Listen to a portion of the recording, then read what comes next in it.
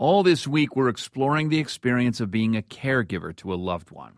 Roughly 66 million Americans working every day on call for someone. Hi, my name is Jeff. I'm calling from Charlotte, North Carolina. I had to care for my wife and my mother, who simultaneously were sick. My wife was injured in a car accident, critically injured. A week later, my mother was diagnosed with cancer, and now I'm seeking treatment for PTSD, of all things. We don't recognize these workers in America. There are no organized benefits for them, even though their lives have changed so dramatically. Professor Margaret Batten was catapulted into a radically new experience of life when she became the caregiver for her husband, Brooke. He went from being an active, healthy spouse to being a completely dependent, severe quadriplegic after a bicycle accident that nearly killed him. That was back in November of 2008. The experience is sinking in for Peggy and Brooke in ways that have surprised even them. Peggy is a distinguished professor of philosophy at the University of Utah and has spent the greater part of her life advocating for patients' rights to end their lives. Peggy allowed us into her world of caregiving and her new routine of valuing life every day amidst all of the nurses and constant machines keeping her husband alive. In her case, when the end of life is a matter of simply flicking a switch, one learns deeply to understand that mysterious place between life and death. Respirators, machines, feeding tubes. Brooke has all those things. He has a feeding tube now. He has a cardiac pacer. He has a diaphragmatic pacer, which stimulates breathing. He has a ventilator, at least some of the time. He requires supplementary oxygen some of the time. He requires many medications. Those are all things that might have been, rejected, or if a living will had been honored. But you know what? He has said you can get used to anything, right?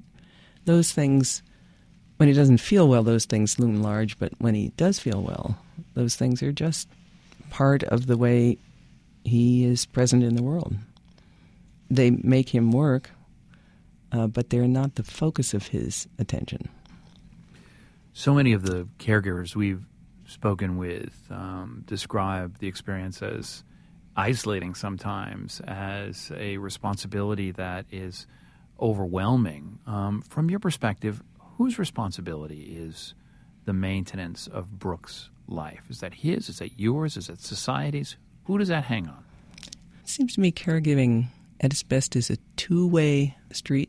The caregiver provides care for the patient, but the patient also cares about the caregiver.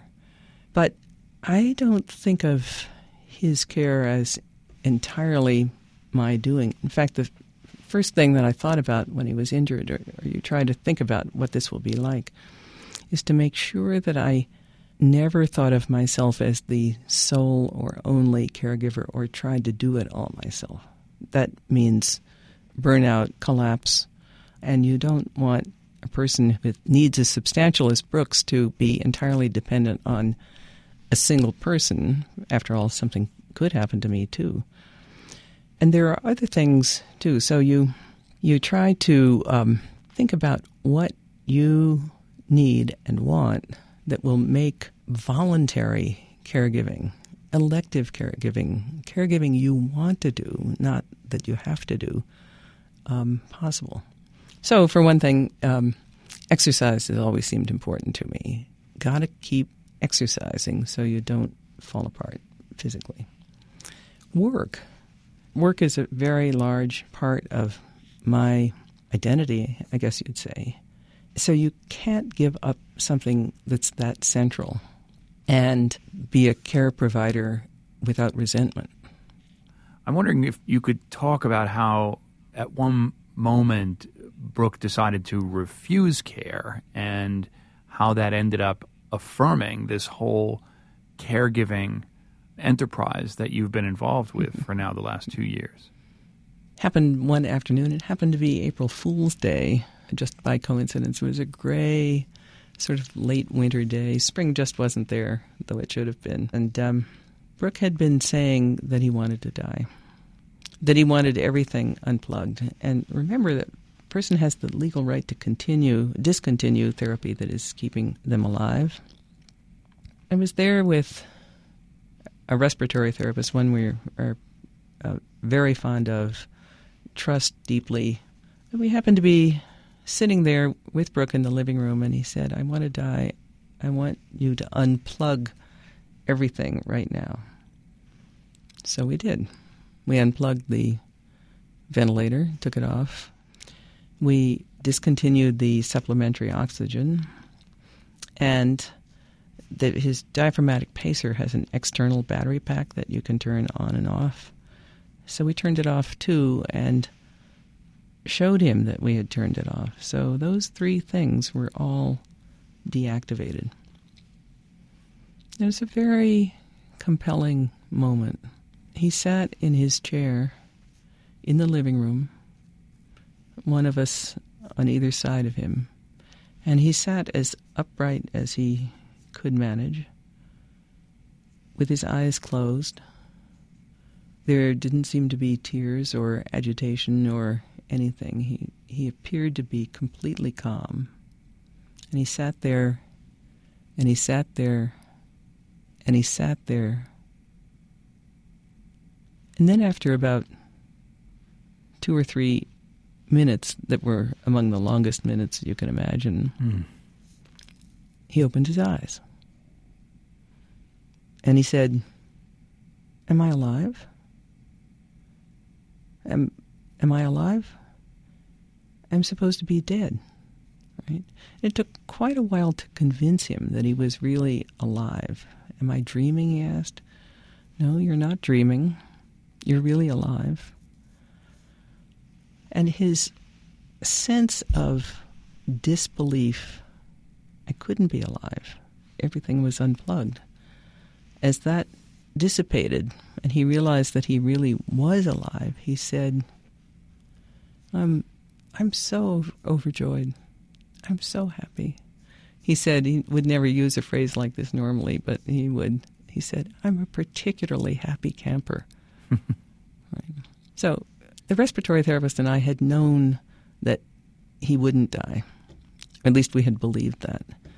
But just the same, it taught us something about the relationship between the expression of a wish to die and what happened in this case when someone discovered that he was still alive and was so happy. But you can't generalize that either to other people in other situations or beyond this particular instance just for Brooke. So what if he had discovered he was still alive and been angry, disappointed, maybe furious? What would you have done? I don't know.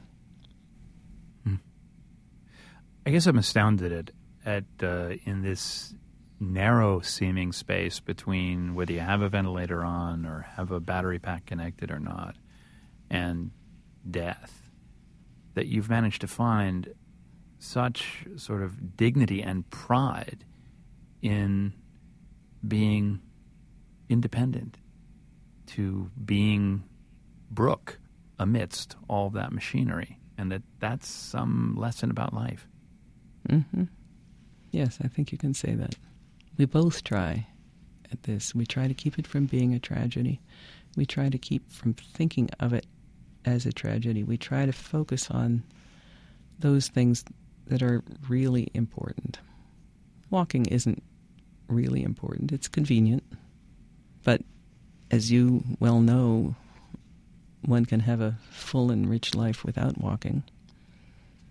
I think that's a good definition for caregiving. That is, recognizing that there are other ways to be in the world. Margaret Peggy Batten is Distinguished Professor of Philosophy at the University of Utah and caregiver to her husband, Brooke, Professor of English at the University of Utah. Thanks, Peggy. Thanks. Professor Margaret Batten, who likes to be called Peggy, was catapulted into a radically new experience of life when she became the caregiver for her husband, Brooke.